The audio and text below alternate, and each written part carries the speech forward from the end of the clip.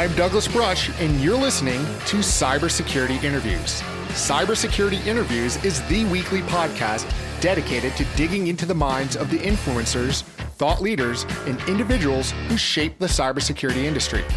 I discover what motivates them, explore their journey in cybersecurity, and discuss where they think the industry is going. The show lets listeners learn from the experts' stories and hear their opinions on what works and doesn't in cybersecurity.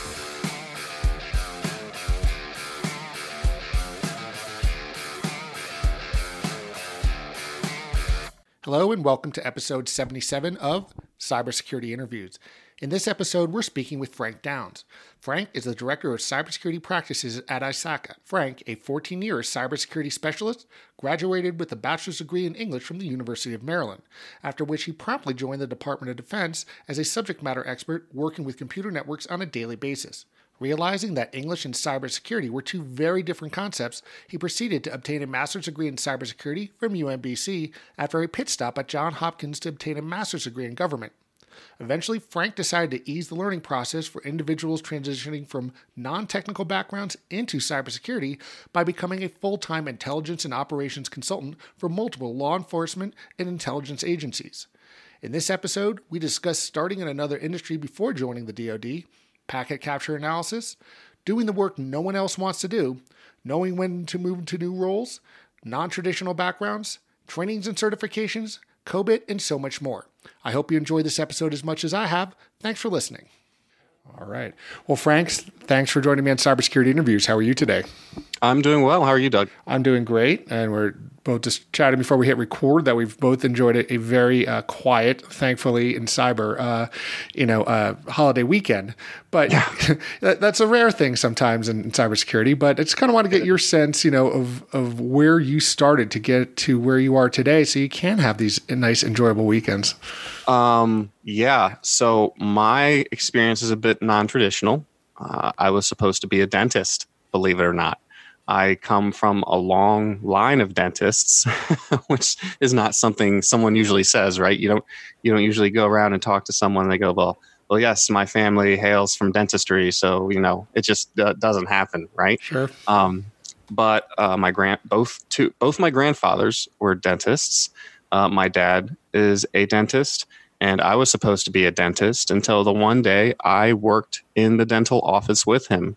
It was the first patient of the day, and he said suction. And I'm sure, when you're at the dental office, you know what that means. They pull out the little suction tube and they suck out all the stuff in there and all that, right?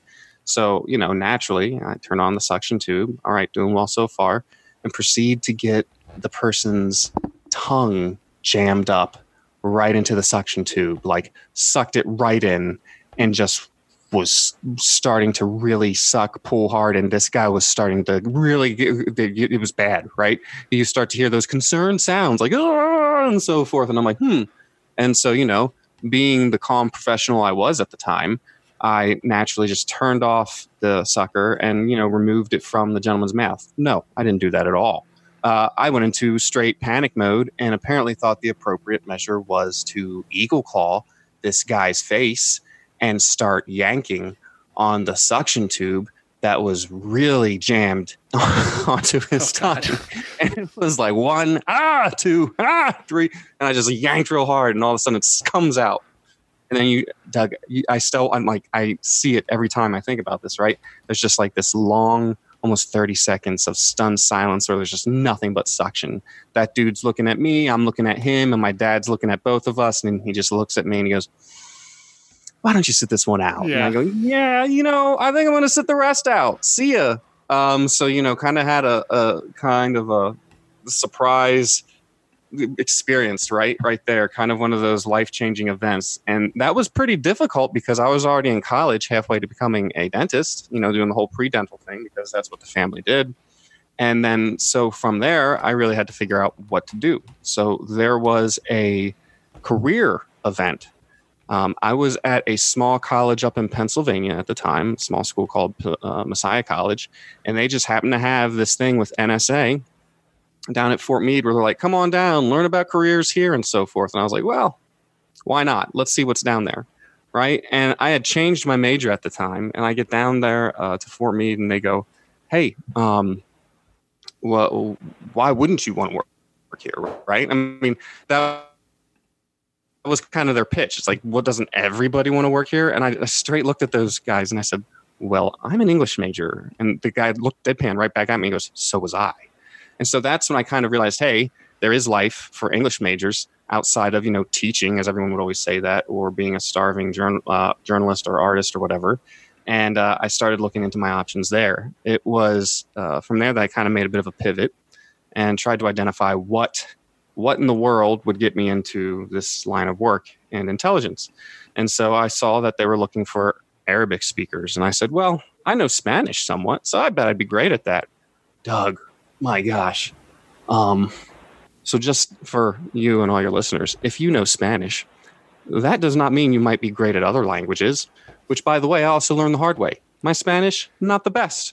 But I went and did a intensive summer semester of Arabic, right? And I got through it, and I did well. I transferred to the University of Maryland to continue my studies, and I proceeded to apply for every internship I could find in the Department of Defense and Fort Meade and so forth. And I was rejected for all of them, every single one, right? I'd get to various different stages in the process or the interview process and so forth, but I would never get the internship. So my options are looking dim as I'm getting ready to graduate from College Park, University of Maryland, right? And I was pulling out applications for different, at the time, I think my goal was to be able to get into one of the department stores and, maybe in the suit section, so I could at least look good if I don't know what I'm doing. But right before I graduated, I got a phone call from the DOD and they said, hey, what are you up to these days? And I said, making myself available if you're asking. And they said, yeah, come on in. I had an interview with them about 10 days after I graduated. And they told me, why aren't you here already? And I said, maybe you can answer that. And they looked at my file and said, well, you've already got your security clearance, which was really interesting to me because I had no idea about that. But apparently all those times I've been doing trying to get those internships, I'd been going in and having all my interviews and testings, evaluations, and all that stuff. And what had happened was I had gotten my security clearance, but I just never got the job. So they didn't want to waste a resource. And they looked at me and said, can you start next Friday? And I said, yeah, let me check my calendar. Sure. Right. And then I started with the Department of Defense. And that was kind of the very beginning entry into cybersecurity for me, right? Because I had, this was 2006 when we still didn't really have, we were about to really discover the term cybersecurity and all that. I mean, we had cybersecurity, it's just no one really called it cybersecurity, sure. Right? And then, so as a result, I'm in this field that isn't quite named yet, but at the same time, I have no idea what I'm doing. So they hired me as a quote unquote subject matter expert, right? Which, especially when you're 21 and you're right out of college, it doesn't matter how much confidence you have, right? You're not an expert at anything. And to kind of emphasize that fact, I looked around and I'm at this, at this big intelligence organization doing all this computer, doing all these cybersecurity, at the time, intelligence. And what I thought of was, well, they pay for master's degrees. That'll help me figure out what I'm doing here. And I was so backwards in my thinking that I ended up getting the wrong degree. I've got 2 master's degrees. I didn't want to have to get 2. Yeah, I noticed that. I was, you jump right into that question. I was like, how does that happen? Yeah. No. Oh, one's enough. Trust me. Yeah.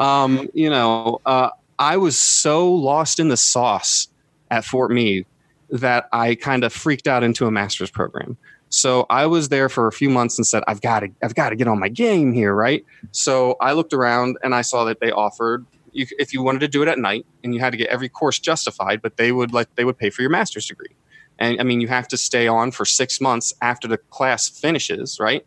But that's not a big deal because you plan on making a career there anyway. So I went and got a whole degree, and I said, well, what should I get? I was like, well, I'm working in the government. I should probably get a government degree. And that is how I got the completely, arguably wrong degree for a job in cybersecurity from Johns Hopkins. I got a master's in government.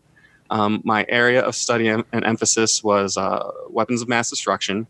And I wrote, a whole master's thesis and so forth on the evolution of WMDs, and I still was not very good with computers when I graduated with it, which really kind of was a shock for me because I wasn't actively, I was just trying to fix a problem, and I really learned a lesson with that, right?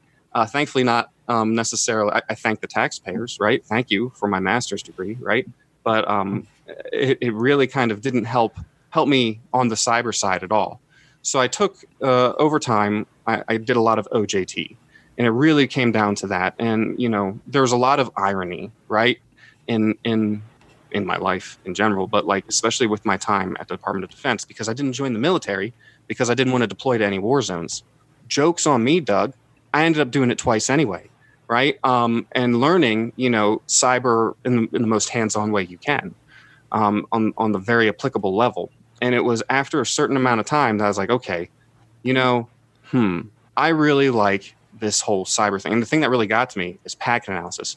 Come to find out, I love packet analysis, which is not something you hear a lot of people say. No. Right? Because let's be honest, It's not a common thing. I mean, everybody loves Wireshark to the point where they start trying to go through it and going, okay, yeah. Right. They love how Wireshark makes lines of different colors and it looks really cool, right? I especially love it whenever I see, what is it, like the CNN or CNBC or whatever things where they're like, and then this hacker from Des Moines, whatever. Yeah. And they always show like some guy on Wireshark. And I'm like, well, I mean, you're not wrong. He might use it or she might use it. But what I realized was I really, really enjoyed it because I found out pretty quick if, one, you looked at this stuff long enough and figured out how to use the tool, specifically Wireshark, the right way, you could find out some really interesting things. Mm-hmm. And additionally, I found out everybody else hates doing this, right? There's a few jobs in the field of cybersecurity. I get this question sometimes because I teach at UMBC, right, for their grad program. And one of the questions I always get is like, well, how can I really want to get a job in cybersecurity. What are places that, I get two questions, right? One is what skill do I need that will definitely, make me competitive if I can do it well? And the other one is what's going to pay me well, right? And I have two answers for that, but the answers are kind of linked. I say, you're not going to like to hear this, but it's kind of like I equate it to waste disposal. The waste disposal, the garbage personnel of cyber, right? And what I mean by that is, and I say that's both packet analysis for your skill that everyone should be able to, that will value you for technically, and the other one is auditing, IT auditing, right? Because both of these are jobs that nobody wants to do, and just like nobody really wants to be the garbage man, the garbage woman, right? Like the person going around and driving the garbage truck and throwing things out and so forth. But what a lot of people learn is they actually are very coveted and get paid really, really well and have incredible job security. So and that kind of makes sense, right? Because these are jobs people don't want. So when you have someone who's like, yeah, I'll do it and I'm pretty good at it, then they will not only hold on to you, but they'll also pay you. And in my experience has been, technically speaking, like hands-on, if you can do packet analysis, my favorite phrase was from a general. He goes, read those chicken bones, right? If you can read the chicken bones of the internet, then people will, be like, wow. And the same thing with IT audit. If you come in and you're the person who's willing to go through all the policies and make sure that the guidance is followed and help craft it and all that stuff, then people will want you and hold on to as well there. So I really learned that packet analysis, and it was weird because it's like a puzzle, right? I mean, like it's like putting the pieces together and trying to figure out what's going on here. And I learned through that, in my first 3 to 4 years, that's what I really liked, and then making bigger pictures of it and doing analysis of that kind of stuff.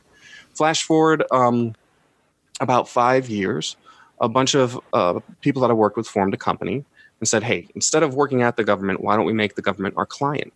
And I said, okay, I mean, that sounds kind of cool, but it depends. And then they told me what the mission set was, and it was doing a bunch of stuff that I really, really enjoyed, but wasn't necessarily what the office I was in at the time. I said, sure, let's give it a shot. And, I got really warned off. And I'll be honest, I mean, that was probably like my biggest, probably the best decision I've ever made in my career so far, was knowing when to leave, right? Knowing when to move out, because that opened up a lot of doors for me, which is very difficult, especially when you're in the government, right? Because I'm sure you've heard this, Doug, like a lot of people go, oh, once you're in, you never leave. It's such great job security and such great this and that and that and this, and you never have to worry about anything again. They can't fire you. They can only promote you up and so forth. a lot of this is true. But I'll also say the time where I had the least job security was when, Congress decided not to fund the government. It can be a challenge. Yeah. Right. So, that was probably the smartest move I ever made, because then it brought me into the world of certifications. It brought me into the world of realizing you have to stay competitive, right? If you try, you can keep going if you have XYZ. And what I did have was, at the time, a clearance. And as long as I had certain, DOD certifications and so forth, I would have work. And so it forced me to stay sharp, stay current, and so forth. And I mean, that's kind of like how I got into it and how I kind of got out of it too. There's a lot there. It sounds like there's certainly a lot that can be kind of gleaned from it. And I think that's one of the things that we see for many of us that have been doing what we call cyber for a long enough period of time. There is no one path. You kind of build on from leapfrogging from one thing to another. But are there particular things, particularly from your master's education to government, that prepared you for where you are now? Like where you can look back and say, you know what, while that might not have been directly applicable, here's what I gleaned from it. Because I think it's a misvalued thing that a lot of people do with their past. They say, well, I don't have this background in cybersecurity. I'm like, have managerial experience? Do you have writing experience, communication, language? There's something that you've done that applies. I love that, because I'm going to give you two great examples, and both of them are students that I've had in the last year. The two best students I've had in my graduate program have not come from a traditional background in cybersecurity, computer science, or any of that, right? You hear a lot of times, and I'm sure, and you make a great point, a lot of people are like, well, I don't have that background. I'm not a comp sci background and whatnot. And, I'm not a technical background. Good is kind of my mentality at this point, because the thing I've noticed that will help you do well in cybersecurity isn't necessarily a classically trained capability, right? It is more of an internal, almost arguably personality type, right? Detail focused, analytic. Like you said, cyber needs good managers and stuff like that too. Just because you don't have that computer science background or that technical background doesn't mean you're not going to be applicable. And the two students that specifically jump to my mind is the best student I've had, the two best, right? One of them was she was transitioning, right, from one career to another. And for the last 11 years, she had been a middle school English teacher. And she finally hit that point, right? I mean, you got to love teachers. Actually, I do. I married a teacher, right? But you got to love teachers because they put up with so much. And she finally said, you know what? I'm done. I'm done dealing with this. I'm done. And she talked with her husband, and they decided that she should do a career shift. And she, of all things, picked cybersecurity. And I have to tell you, it wasn't her technical background that made her great, because she didn't have it. It was her ability to, one, stick with it, and two, perform the critical thinking required, the analytics, right? Because I'm proof positive. If you really want to learn this stuff and you sit down long enough, you're going to figure it out, right? You will figure it out if you sit down and stare at this stuff long enough. However, it's the critical thinking and the desire to do so. She got the highest grade of that semester, because she kept going over it, asking the right questions, conducting the deeper level, thinking, and she was top of the class. The other student I had, who was a great example, she had a mathematics degree. And come to find, Doug, we were right. We were right. When we said, when are we going to use this when we grow up, right? Well, you're not. Well, that was kind of the joke. I mean, they're all, and so, for whoever listens to this, yes, I know there are mathematic jobs out there, mathematicians and so forth. There just aren't very many of them, kind of thing. And she also realized she didn't really want to be a mathematician, I guess. So she switched over and decided to get her master's in cybersecurity. Well, she took to it very, very well, because again, she took the critical thinking skills. She took put her nose to the grindstone, really worked hard at it. And when she came to me and said, and this was about halfway through the semester, and said, hey, I'm applying for some of these positions and so forth, internships and jobs. But I'm not sure I know very much cybersecurity. And I said, take a step back. What have we done in this course? I said, I have proof right here, right, that you've done packet analysis, that you've done firewall configuration, that you have done malware analysis, because these are things I teach in my class. I give them live labs, right? And they have to do them in order to achieve their scores. And I said, you have done these things. I said, you may not feel like you've done a lot, but for a lot of people, especially compared to computer science graduates who are coming out and trying to apply for these jobs, you've actually done a lot more. So I then showed her, I said, and look, you've been writing papers on the NIST policies, 853, 800, 181, right? And how what you're doing applies to those. I said, if you can go into the interview and discuss all this and show them these connections that you've made, you're going to do great. And so she did that. And then a month later, she got hired by the GAO. So ironically, interesting enough, right, as a cybersecurity auditor. So she was hired by the end of the semester. Neither of these students, right, had a traditional background, which really prompted me to sit and think. It's not a traditional background. I mean, now, not to discourage those of you with a traditional background. I think you just have a step up. But I think it is more inherent, willingness to think critically, an inherent willingness to really stick to it until it sticks to you, kind of thing. And taking those skills. And if you can write, my goodness, this is a field, right, that has so many people who, I don't want to say this in a way that might offend anyone.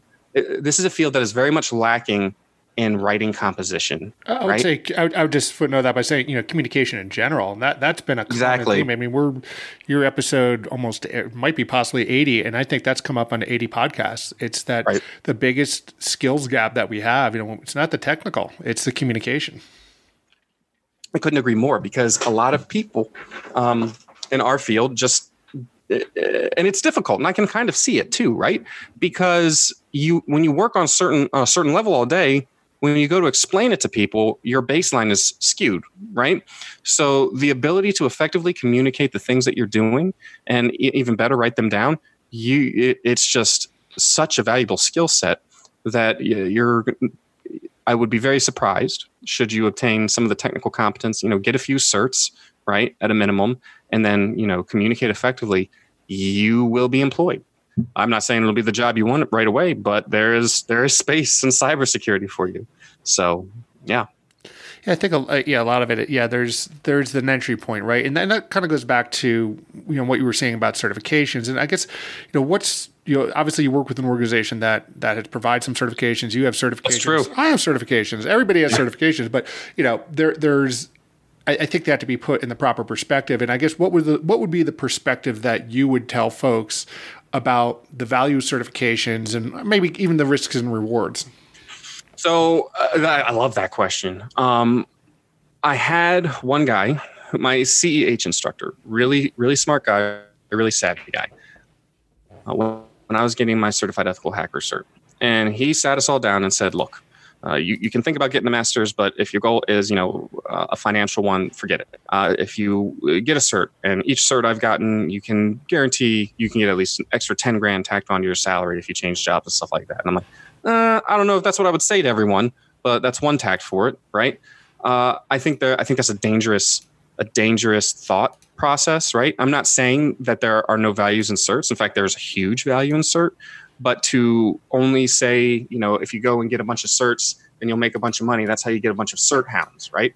And as an individual who has been responsible for hiring people, I have had a lot of people who have come to me with a ton of certifications, for example, and can't make a basic netmap, right? Or can't conduct basic packet analysis. And these are fundamental skills that you need to have in the field of cybersecurity. Yes, it's good to have some certs and have a certain level of certs, but you have to have the capability as well.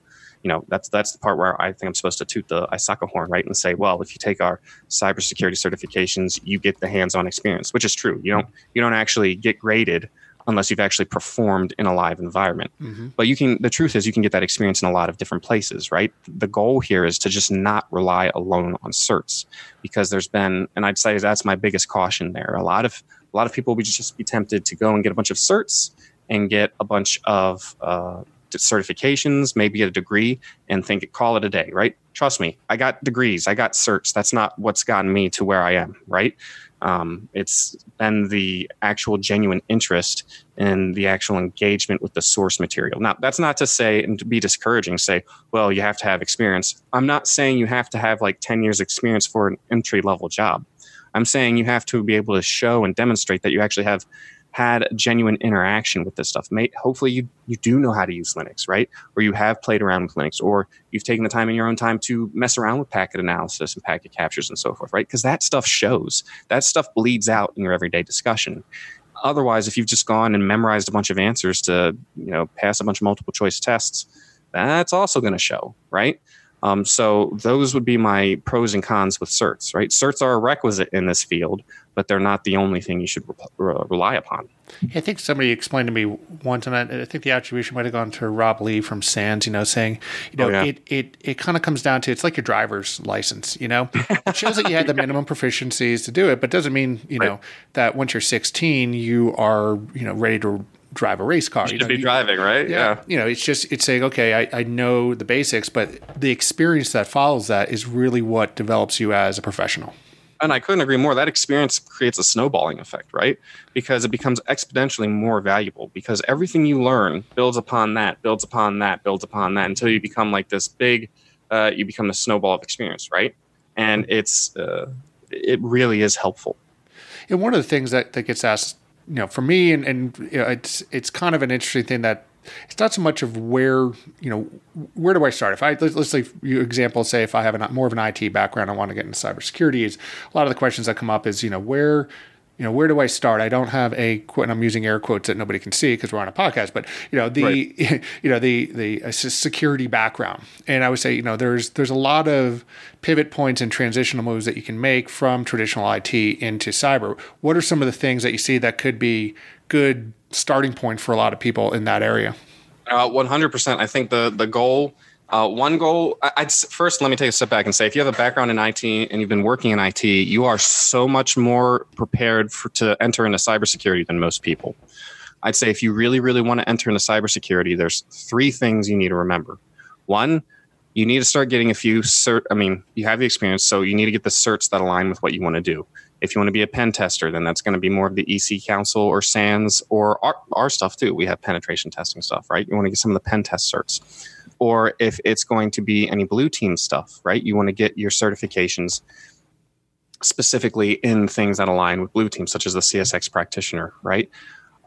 If you have been in for many years and you want to be more of a manager, right? Then there's the CISM, the CISM or the CISSP in those instances. And then one is, if you're crossing over from IT, I'd say is certifications and certificates, right? 2 is, it's all about, just like anything else, it's all about who you know and how you know them, right? So you have to be willing to put yourself out into an environment that's a little less comfortable. That's one of the things I love. In fact, that's probably the thing I love most about ISACA. I mean, ISACA does a lot of great stuff, right? We have great training. We have great certifications, great certs. COBIT is amazing, right? And I honestly believe what we're doing with the CSX cybersecurity training platform is, the future. But more important than all of that, what do we have? We have active chapters throughout the world, right? And all these different countries and all these different states that have chapter meetings and have communities and have groups of people who get together and have discussions and have cookouts and stuff like that. And they've created this big community that is all about cybersecurity and auditing and information system managing, and they all get together and they all discuss. So that's point 2, right? It's about who you know and getting out there and meeting these people, right? Forging those connections. It's not enough just to go on LinkedIn, right? And be like, yeah, I like this stuff. Hey, will you be my connection and stuff like that? Don't get me wrong. That's good. But also like going and meeting people, whether that's through things like I suggested with ISACA, or going to conferences and discussing with people, or just finding out what's going on in the local universities after hours, because they usually have discussions and so forth. And then finally, if you really want to get into it, be willing to move, right? Be willing to change your position. And I'm not saying like move across the country or anything like that, but be willing to change organizations, change companies, change workplace, right? Because in a lot of instances, I use the example of the car salesman, right? that car salesman who dreams of, managing moving up in the actual organization and someday figuring out how to do their own thing with maybe opening up their own dealership. Well, it doesn't matter. You can be the best car salesman on the floor. That means, right, not necessarily that you're going to get promoted, but that they're going to want to keep you there so you can sell as many cars as possible. So I found in a lot of instances that if you then want to grow into your career into something else, if you have all these certification certificates and these people and so forth, and it's not happening in your current company, you have to be willing to move. Now, for those of you who are willing to take that leap, we do every year the State of Cybersecurity survey and put the results out. The good news is the odds are very much in your favor that you'll earn more at your next position, right? Because that is one of the main things that retention is a huge problem for personnel in this field. That once you are in the field of cybersecurity, the biggest danger your company has is another company coming by and poaching you. So if you want to move into this field and you are putting yourself out there and looking, right, odds are you will find something, and it could probably even be for more than what you're looking for. But a lot of people, in my experience, sometimes have a problem getting past that headspace, right, of the willingness to move and so forth. And maybe they have good reasons too, maybe for family reasons, stuff like that, etc. But this is kind of like my three-pronged approach of if you want to move especially from the field of IT into something else, that is what I've seen a lot of success in.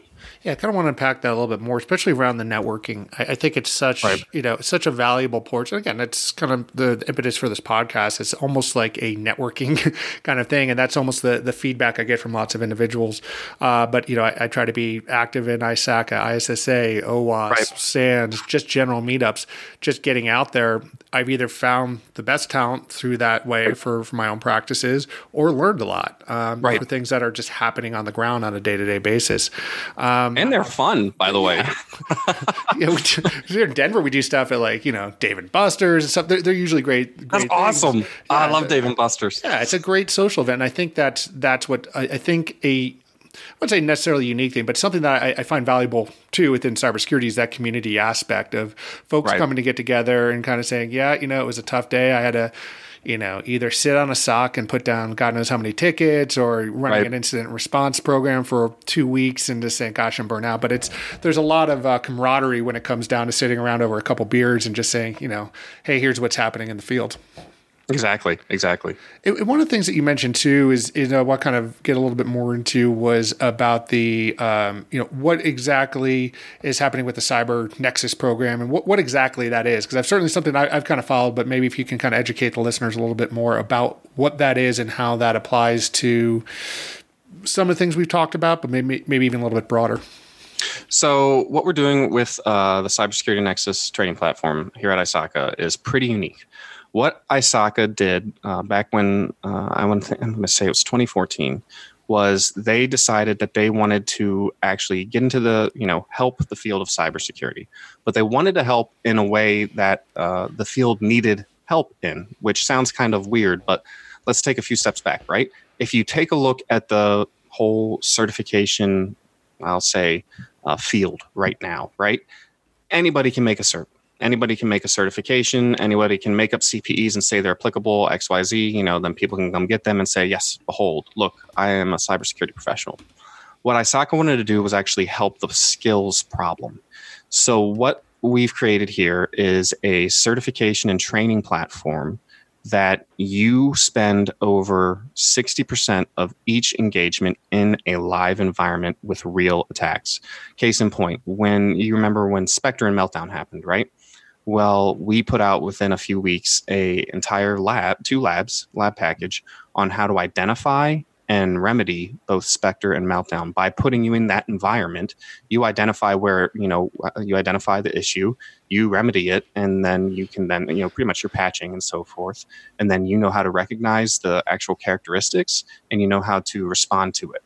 And then based off that, we actually have a patented technology called Evaluator that then looks at your performance in that environment, right? Did you make the correct changes, do the right things, XYZ, and then awards you your CPE credits based upon your performance, and that you in the instructional labs, you either followed the instructions as we were told, or in the challenge labs, you leveraged your critical thinking to come to the appropriate end state.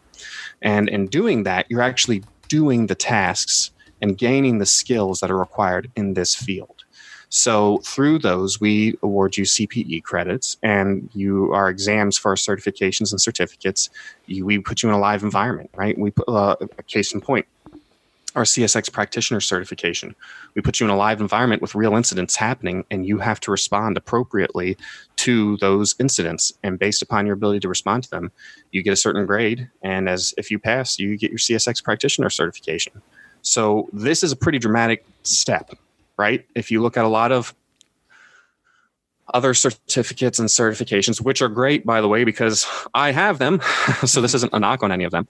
But a lot of it is kind of a death by PowerPoint experience, or a big reading assignment, and then maybe a little bit of lab on a USB that they hand you that you could spend a few hours at the end of the day on, right?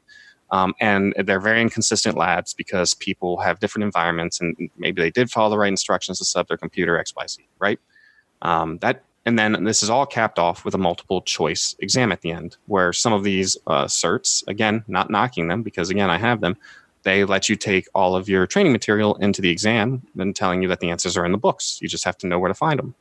So this doesn't really create cybersecurity professionals that are as useful as they could be, right? Again, from the hiring perspective, as the individual who's hired people, I had people sit down who had all these certificates and certifications and couldn't conduct basic packet analysis.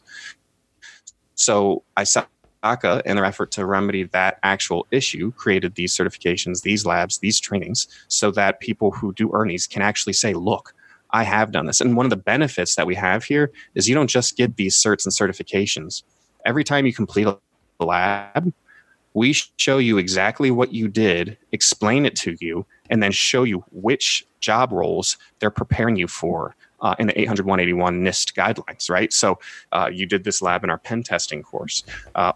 You scanned the network, and then you identified a specific vulnerability on the firewall. Well, these are two skill sets that are required by penetration testers in 800-181 according to the U.S. government, right? Based off these KSAs, which you demonstrated in these tasks. So we're hoping to create, we are creating cybersecurity professionals that are much more prepared for the realities of cybersecurity. And the big thing is, we build a lot of these labs by working with enterprises who experience these attacks day to day. Instead of just going, let's sit and think, what are the problems of cyber, right? We just go and talk to the actual people. We work with these enterprises that, hey, they had a SOC that got clobbered with this the other day. This is a current cutting edge issue. And we've got another SOC that's saying that too. We need to make training on this. And then so it speaks to you whether you're new to the field, whether you've been in for a while, right? Or whether you're relatively mature, so you know about these things. So one of the things that I want to ask you, I think ISACA is a great organization, but it also has, I think, whether to its credit or its fault at times, has a very strong view of being they're just a COBIT auditing organization focused around government. And maybe that was something for a while, but, where does something like, we now have NIST CSF, we have the top 20, we have these other types of standards that are, or I would say frameworks that are coming to fruition, that are getting more use in the small to medium-sized enterprise or even critical infrastructure for a lot of governments. Right. Where does COBIT fit into that kind of realm, and how has it evolved, or how is it changing? Oh man, you are singing my struggle song right there, because there's 2 points, right? One is that, how does ISACA fit into this world of cybersecurity when they just have this reputation that is so strong, right? Of audit and COBIT and so forth. I'd say we fit in it, right, by doing something nobody else is doing, by providing a cybersecurity experience where it's, ensuring that you're getting these skills and making it provable through your transcripts and so forth to others that you can do this. As far as where does COBIT align in the future, especially with this NIST CSF and so forth, well, when you read NIST CSF, what is it built off of? It's built off COBIT, right? If you take a look at all the different domains and so forth, COBIT is all through it, because, we're talking about risk at the end of the day, and there's a lot of risk in all these things. And you'll see COBIT referenced all over the place in there, and every single domain and every single, even if you go to 853 as well, it's throughout there as well, different parts of COBIT that they use COBIT to justify the job roles. They use COBIT to justify the security controls. It's, COBIT is kind of one of the primordial beginning points, right? That helped develop all of these different certifications and policies that are kind of ruling the roost these days for those. So that it's so applicable. I kind of view it as, there's that old saying, yes, you own the castle, but how does one own the land kind of thing? Well, the land, right, is made up of these beginning baseline policies, like the ISO policies, right? And COBIT, for example, that's all right there. So I'd say there's definitely a huge fit there, especially with the auditing. So definitely we've seen from the cybersecurity aspect, from the cybersecurity platform and training and so forth, but also from we have cybersecurity auditor certificates, because auditing cybersecurity is not necessarily the same in cyber policies. And cyber practices is not the same as auditing an IT setup or IT or governance stuff. And also, as ISACA, CMMI is part of ISACA now, as I'm sure many of your listeners and yourself are aware. So CMMI certification, as well as we have the CMMI Cyber Maturity Platform, which helps organizations, both government and private and public, identify their cyber maturity of their organization and help them become more secure by enhancing their maturity. Sure. I think there's something that people have to understand too, and I've taken a good look at the way that you guys have done, as a member, the way that it is basically the crosswalks to things like NIST CSF and even like HIPAA compliance things. There's a lot of value in a lot of these things where you can crosswalk it, and the basics are there. What is your asset inventory, both in IT assets, software, and people that have access to it. It's the unsexy thing of, having inventory lists and doing risk management. I always joke to say if that was the mission statement of RSA, nobody would go. Right, exactly. But that's the reality of what we need. And so it's like, it's continuing to educate people that the basics are matter. They're not. Basics doesn't mean easy by any stretch of the imagination. Right. And there's a lot that goes into that. So how do you kind of tee people up for kind of doing the unfun stuff to say, hey, look, this is something that needs to get done. You need to learn it in a process in doing so. Well, and it gets back to that earlier discussion I had, right? It's one of those jobs no one wants to do, but everyone has to get done. And so whenever I get people who might show any kind of interest in it and are like, maybe, I then remind them of, hey, these are well-paying jobs. Right. So if anyone's thinking of becoming an auditor and think they might be inclined to it, really take a hard look at it, because it really could be for you. And, auditors, I'm not going to say do it all for the money and so forth, but auditors on average earn more than your basic IT or cyber professionals. Right.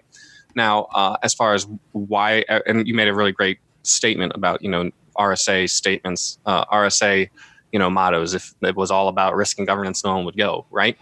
You're right. It doesn't change the fact that it still needs to be done. I think the important thing is identifying the right people within the organization and showing them why it's important.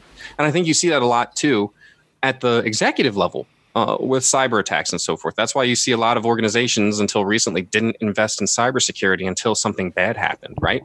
Because let's be honest, you can have whiz bang cool cyber stuff and all that, but at the end of the day, it's the policies and the procedures that need to be followed in the governance that if you don't have any of that, you're still going to have a problem. Oh man, that Capital One, perfect example, right? I'm pretty sure there probably was a policy somewhere that said this is the type of configuration that should be followed, and someone somewhere forgot to check the right box, right? That is a classic example of policies need to be followed and procedures need to be followed because there can be drastic consequences.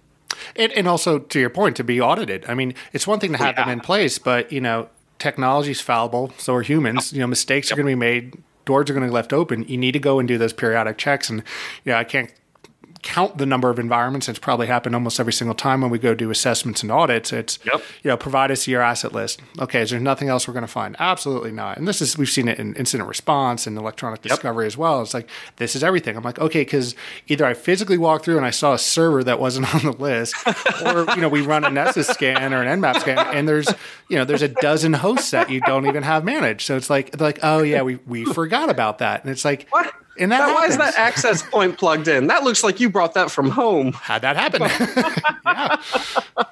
And I agree. Need to be checked. You need to go jiggle door handles every now and then. And I couldn't agree more. My first job I ever had was at a bank. And one day we came in and the door was locked. I showed up and then I realized all my coworkers were outside. And I'm like, what's going on? And they're like, we're being audited. And I'm like, oh no, what's that? Right. Okay. And I learned there that auditing, it's so important because they ended up identifying a few years later through the auditing process, right, that one of the tellers had actually been, pilfering and so forth. Auditors are great in all fields, right? And I also think that, auditing is great, especially in the cyber field and the IT field, right? Because let's take a step back. They're so valued already, right? If you can do anything in the cyber field and technical field, there's already so much value there. Okay.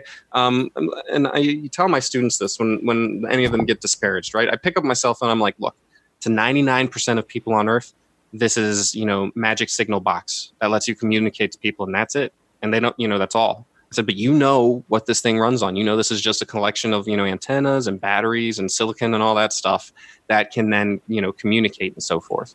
And I said, now, some of these, right, are not made in the appropriate fashion. Some of these are made, believe it or not, with malicious intent or to poor spec.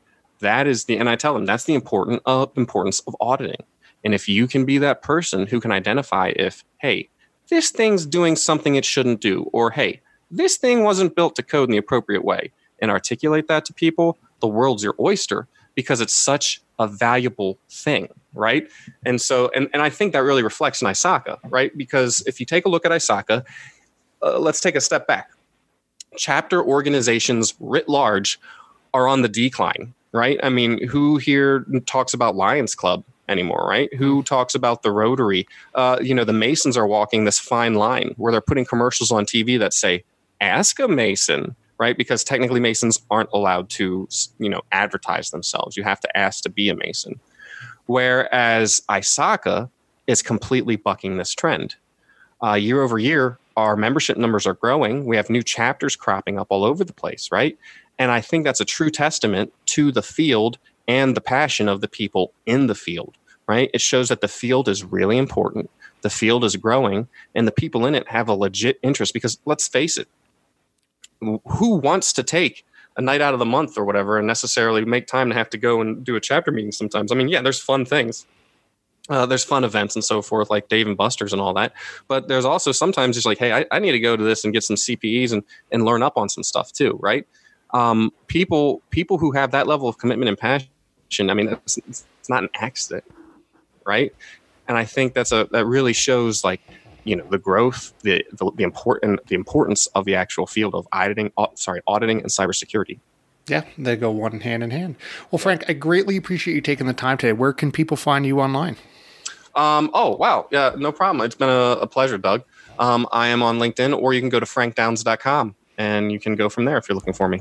Awesome. I'll be sure to put all that in the show notes so people can find you. And again, awesome. Thank you for taking the time today. I appreciate it. Thanks so much. It was a pleasure. Thank you. Thank you so much for joining us today on Cybersecurity Interviews. I hope that you enjoyed this interview as much as I did. Please go to cybersecurityinterviews.com where you can find every episode, including show notes and links for each guest. There you can also find social media links and to sign up for new episode notifications. Thanks. We'll talk soon.